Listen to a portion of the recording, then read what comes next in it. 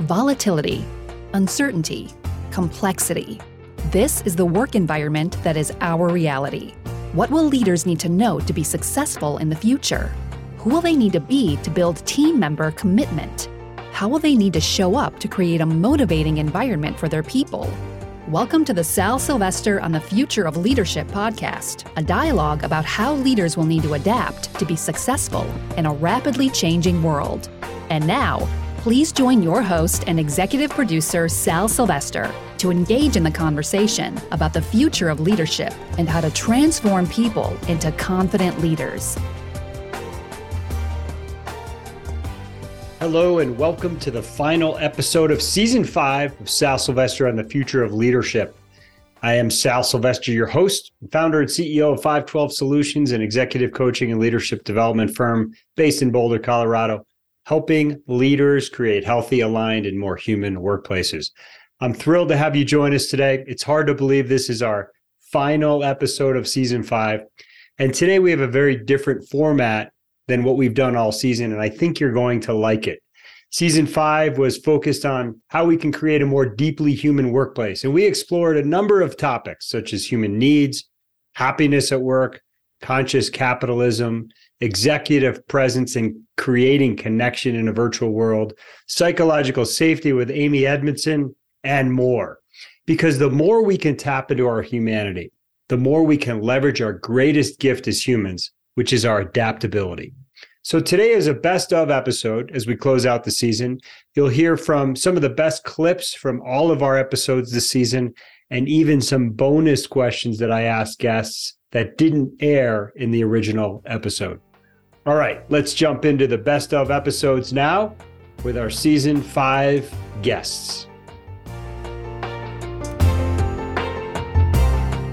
In our first episode of the season, I spoke with Jan Jenkins, one of our top executive coaches at 512 Solutions. And Jan interviewed me. It was a really fun episode. And we talked about the 6 key needs that all humans have at work. And if we can tap into those needs, we can create a healthy and aligned organizational culture. Your latest book, A Deeply Human Workplace, has touched me and so many others. I've shared it with my clients, they've shared it within their organizations, and it struck us to a deep chord. What's interesting to me, having read your other books, is that this one seems for you to have really connected on a personal level, more so. And I'm curious about your journey from creating the model, the 6 C's of human workplace needs, to deciding or choosing. So I started noticing some patterns of people's behavior across all of our work with our clients, across geography, across demographic, across gender, across any number of dimensions around what people need. And so I started playing around with this idea of, I wonder if there's a hierarchy. And of course, we all have been somehow touched by Abraham Maslow's work and his concept of the hierarchy of needs, which he developed in 1943, and it helped us appreciate human growth and motivation. And so I think in some research and work that I started doing, I thought, I wonder if there's a hierarchy of needs that people have specifically at work. And so I built the model, and the model changed, and I iterated on it over the course of several years. I actually built the model before COVID and started to use it with clients in some of our leading change workshops and got some good reactions. And then it really occurred to me that the model could be applied toward creating a healthy and aligned team dynamic and even organizational culture. And so I started to use it and get feedback from clients in the field. And then as soon as I had some validation and made some refinements, then I said, okay, this is going to be a book. And my philosophy around writing books, as you've probably seen, all my books are pretty short, is I want to give people something quick that they can tangibly read in 2 or 3 hours and then start applying in the workplace. And that's really how the journey has started. And for me, this has been really a vision of helping teams and organizations create a healthy, aligned, and more human workplace culture. And that vision has ultimately become my mission. And I think tapping into people's needs can really help us work through some of the complexity that we have in our world today. Our lives were turned upside down. Many of us found ourselves working from home, and kids are in the dining room doing gym class, at least in my household, and other people were taking care of elderly people. And all of a sudden, the social distancing thing impacts every aspect of our lives. There were so many elements that were just raw human elements. And that's where I think the model became very real for me. I'm sure you experienced this as well. There are so many times I've been on a coaching call or working with a client, a CEO of a company, and his or her child comes in and brings them lunch in the middle of a conversation.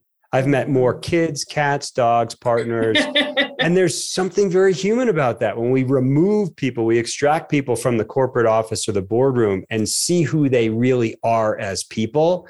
And that's where the idea of humanity in the workplace, the model that existed before, it just became so much more real for me and for other people as we went through COVID. In our second episode, I met with Luis Gallardo, the founder of the World Happiness Foundation. I loved this interview. We talked about how to pursue happiness at work. Discovery is happiness is in you. If that's the case, then how do you find it? How do you remember it? And one way, fundamental way, research and proven that it's a very important route is purpose and is meaning. So the moment that you have meaning and purpose, that's complete activator. That activates your overall happiness. So that's a key activator. There are many activators, but meaning and purpose is probably one of the top ones. I just released a book called The Deeply Human Workplace back in February, and it's a pyramid of needs that we believe all humans have. And at the top of that pyramid, we call community impact. And it's really that. It's about finding meaning and purpose and contributing back to something bigger than yourself, whether it's your team members at work or your local community or something more global. There are 5 elements that really are critical to overall happiness. There are more than 12, 14 elements, but there are 5 that are critical. 2 of them are basic needs. Yeah. 2 of them, and that's the same in life. I mean, if you don't have your basic needs covered, if you don't have food to eat every day, if you don't have the right conditions for you to flourish, it's going to be much harder for you than it's for somebody else to achieve the optimal or the specific level of happiness that you are achieving. So I think at work, there are 2 elements that are basic needs, is how much you make. So if you're not making enough money, what is your payroll? What is your compensation? If you are not satisfied with that, it's very difficult that anything else plays off. And the second key basic element is that you feel appreciated at work. Is that you feel that you are contributing and you feel that appreciation. So appreciation and compensation are basic needs. Yeah. If they are not on the table, the rest of the opportunity really minimizes. When we have those 2, we jump into higher states. And those higher states are around purpose and meaning. Is your purpose, personal purpose and meaning is aligned with the company. You find it in the work that you do. The second one is the energy that the job brings you. Is this a job that really energizes me every day when I'm there or not? And then the third one, critical one, is belonging. Is the sense that you belong. That's what you were mentioning around being more than oneself. You can only be feeling that you are more than yourself when you belong to a higher purpose. So the higher purpose and the belonging is critical. So those 5 elements really determine. In our third episode, we focused on executive presence to drive connection and credibility in a hybrid and virtual world. My incredible guest was Rosemary Ravenel, a former international media expert and broadcaster with more than 3 decades of corporate communications experience. What are you noticing in terms of how the virtual world, how this being on camera has impacted our ability to create a human workplace? That's still something we are navigating. I wish we could say that after 3 years, Sal, that we got it. We don't. We're still learning. I am, time after time, sometimes jaw-droppingly surprised at how people are showing up. Yeah. So I do workshops, public workshops, and small team trainings, and I am still surprised when someone shows up without video on, or shows up looking terrible and expects to be taken seriously. Yeah. And this could be someone who is leading the meeting or whose voice has a great deal of influence on how the meeting will run or on the outcome of the meeting. Whether you're leading a meeting, you're a panelist, you are an opinion shaper, or you're simply a passive participant, you need to show up. You need to show up at your best. And at this point in time, in mid-2022, we've had enough time to get it right. The acronym is ASSET, ASSET. Simply put, the A is for appearance. You need to show up looking professional. Right. And that doesn't have to be, suit and tie, or full makeup and hair and such for women. Whatever your business attire is, it is simply looking as if you were going to the office or to your workplace or if you visit, you do sales calls, whatever that is. It's simply a matter of self-respect, and it's respect for the people at the other end, because you're dealing with someone who needs to look and play the role that you are accustomed to playing, right? You're not going to be, wearing a bathrobe when you're supposed to be an attorney. And then the other two S's are staging and styling, which is something that people still don't get. Meaning, I have a background that is natural, but it says something about who I am in terms of having textiles and hand woven tapestry on the wall, and sunflowers, which has become rather a symbol for me because it's a flower that follows the sun, that is a symbol of energy and many other reasons. And so I'm framed in a specific way with professional lighting because I owe it to the people who want to listen to me or watch me to be at my best. The visual language, Sal, in this medium, and I can't emphasize this enough, our minds process data 90% visual versus 10% auditory. That's not something I made up. It's neuroscience. So we are visual. Our minds are wired to process visual information 9-1. So if you're not showing up as your best, or at least using to the best of your ability, just everyone has limitations. You may be sharing a space with someone else or children.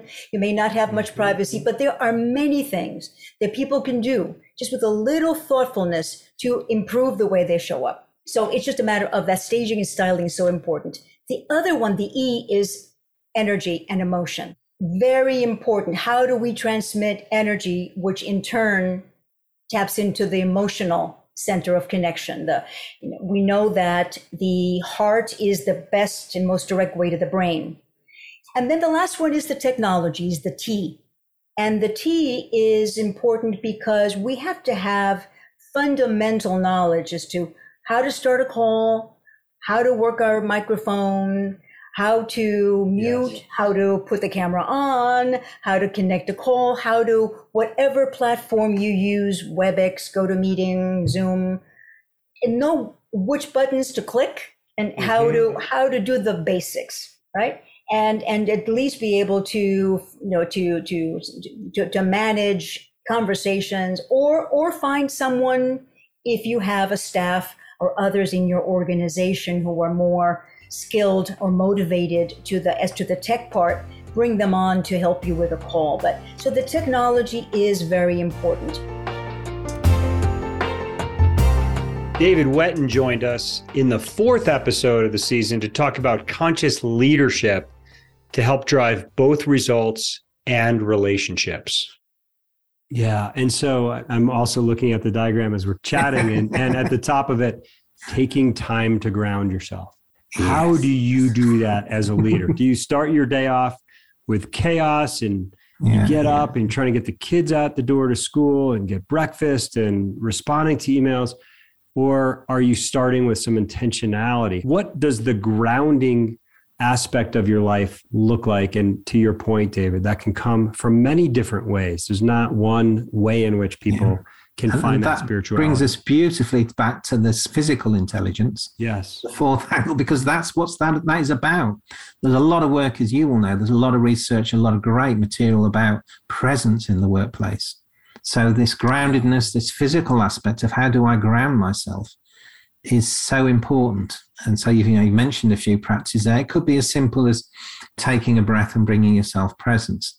There's a great book called, I think it's just called Work, by the Zen Buddhist who died recently, Thich Nhat Hanh. I think it just calls it Work.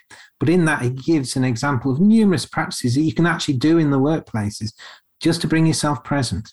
Yeah.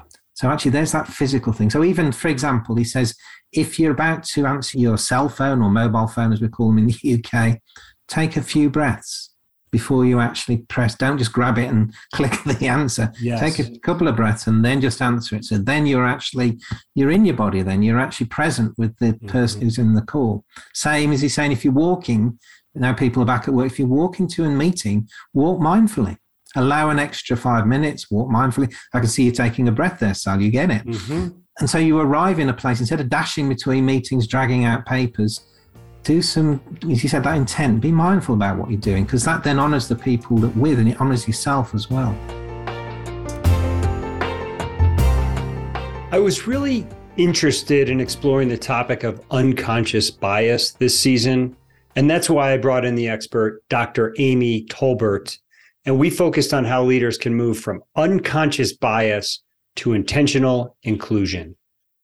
Amy, when it comes to intentional inclusion and minimizing unconscious bias in the workplace, what can leaders do to create that healthier environment? Unconscious bias is just part of who we are. And interestingly enough, we don't know what we don't know. So the best thing, I was never as smart as I was when I was 18. So the best thing we can do is get outside of our comfort zone and get comfortable with being uncomfortable and completely curious about the world around us, because curiosity and judgment cannot reside together in the brain. Beverly Wright joined me to talk about how to bring more humanity back into the workplace. Beverly is a former technology executive and a recent inductee into the Thinkers 50. Beverly, what's your take on what leaders can do to create a more diverse, equitable, and inclusive workplace? I think there are a couple of things. One is to be intentional about that's what they really want to do, and have people know that they're on a mission to do that. And then two is to listen, look for people that are different than they are in all kinds of ways. And listen. I think that's another skill that all of us could continue to work on, is just better listening. Ask good questions and then just listen. And I think you'll get the answers that you look for. I had a very special episode this season on psychological safety with Amy Edmondson. Amy Edmondson is the world-renowned expert on psychological safety. If you've heard of that term, psychological safety, it's because she put it on the map. Amy is the Novartis Professor of Leadership and Management at the Harvard Business School, and she was recently recognized by the biannual's Thinkers 50 as the #1 management thinker in 2021. Amy, you talk about some common misconceptions around psychological safety. I'd love to hear what your point of view is here. Well, probably my least favorite is being nice, that I've seen blogs or just comments online where people are saying, oh, yeah, but it's unrealistic, that being nice to each other isn't really the point. That's not what psychological safety is. Being nice is often code for not being direct, right? Not being candid. But probably the biggest misconception is that it's one and the same as job security, which job security is a whole topic that we could get into, but psychological safety is not the same as job security. Job security is a guarantee that you can't lose this job. Psychological safety is a belief that your voice is welcome in this job. And so I think there are some executives who hear about psychological safety and think, gee, I'd love to have a more of a learning organization, but I'm not going to guarantee everybody, lifetime employment here. Two different things, right? That I believe you need to do what you can to convey that everyone's brains and voices are welcome here, but you cannot guarantee future employment in volatile, fast-changing industries for the most part. However, if people are speaking up and leaning in and fully engaged in the work, the chances are pretty good that they'll be keeping those jobs and that you'll be keeping those customers. I met with thought leader Simon Severino in December to talk about creating an agile organization in times of uncertainty. The intent here was to provide some practical tools on how leaders and organizations can prepare for more uncertainty in the coming year. You and I are recording this on December 1st, 2022. There's a lot of uncertainty in the market. There's a lot of talk about recession. We've seen layoffs at many large tech companies and beyond. What's your sense of how leaders, CEOs are thinking now or should be thinking in the face of this level of uncertainty? February this year, I wrote a book on how to run an agile business. And agile strategy sprints. Yes, it's called strategy sprints. Thank you. And agile means you are built in a way that you can respond quick to stuff that happens. So outside supply chain breaks, you are able to respond in the same velocity. Then you are agile. You are able to respond and you need much longer time. You are rigid. That's the difference. You're agile when you can respond to stuff in the same velocity that it happens. If not, you are rigid. And you don't want to be rigid in those times. You want to be agile because that means a higher fit. If you remember Darwin's survival of the fittest is not the strongest or the biggest. The fittest is the one that has the highest fit. And fit means it changes, you can change. It stays the same, you can stay the same. That's the fit. It's literally the fit between you and the environment. An environment for every organization is, of course, the markets. So your users, your clients, the people you are here to serve, both externally and internally. That's the environment. So that's why fit is the most important thing. And in fit, it's about learning, the velocity of learning. How much can we learn about the people we are here to serve? Can we know them a little bit better? Can we hear what they need a little bit faster than our competitors? That's a good strategy, right? To be so connected, to listen well, and to see the weak signals so that you can start already delivering on them. That's the best fit.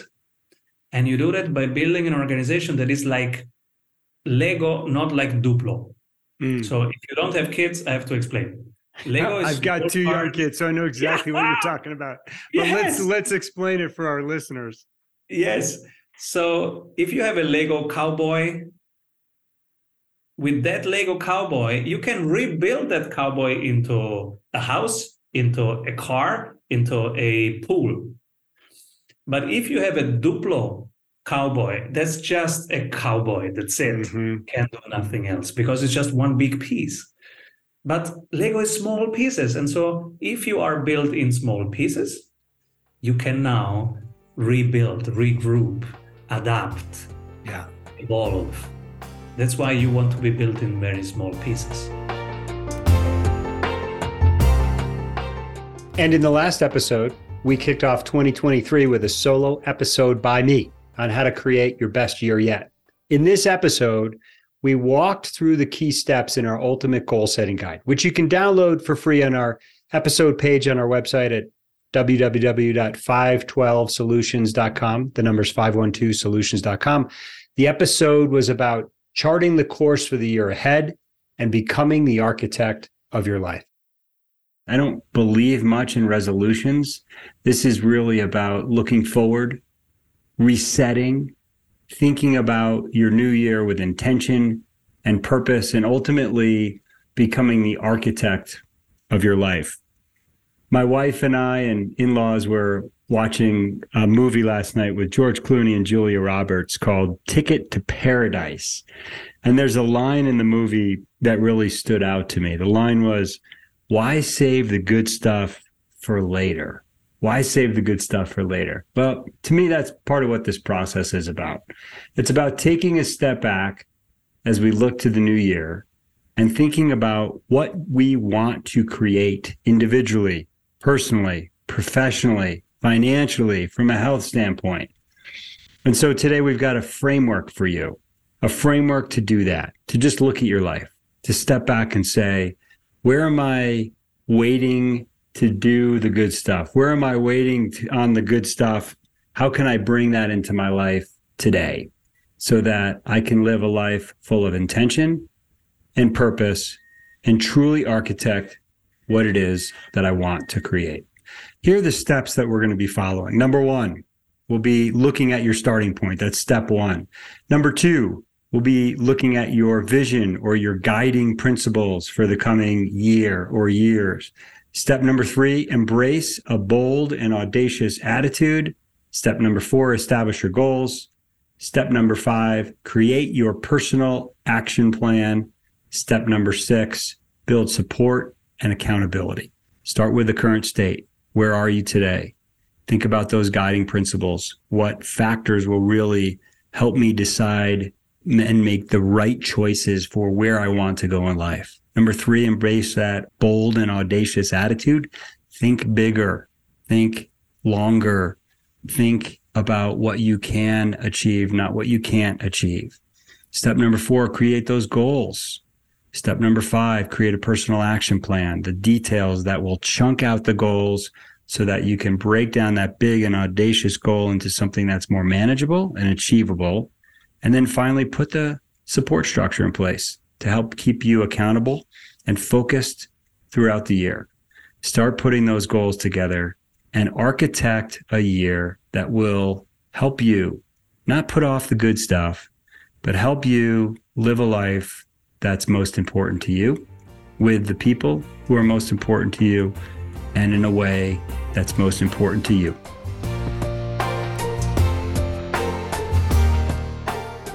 Thank you for joining me today and throughout all of season 5. Please take a moment to provide a rating on Apple Podcasts or wherever you're tuning in. That always helps. I appreciate it very much. We'll be back with season 6 this spring with more amazing people and more amazing content. And we have a ton of resources on our website to help you transform your people into confident and action-oriented leaders who are prepared for the future. You can find those resources at 512solutions.com. Check out our Future of Leadership podcast and blog page. I look forward to reconnecting again soon. I'm out.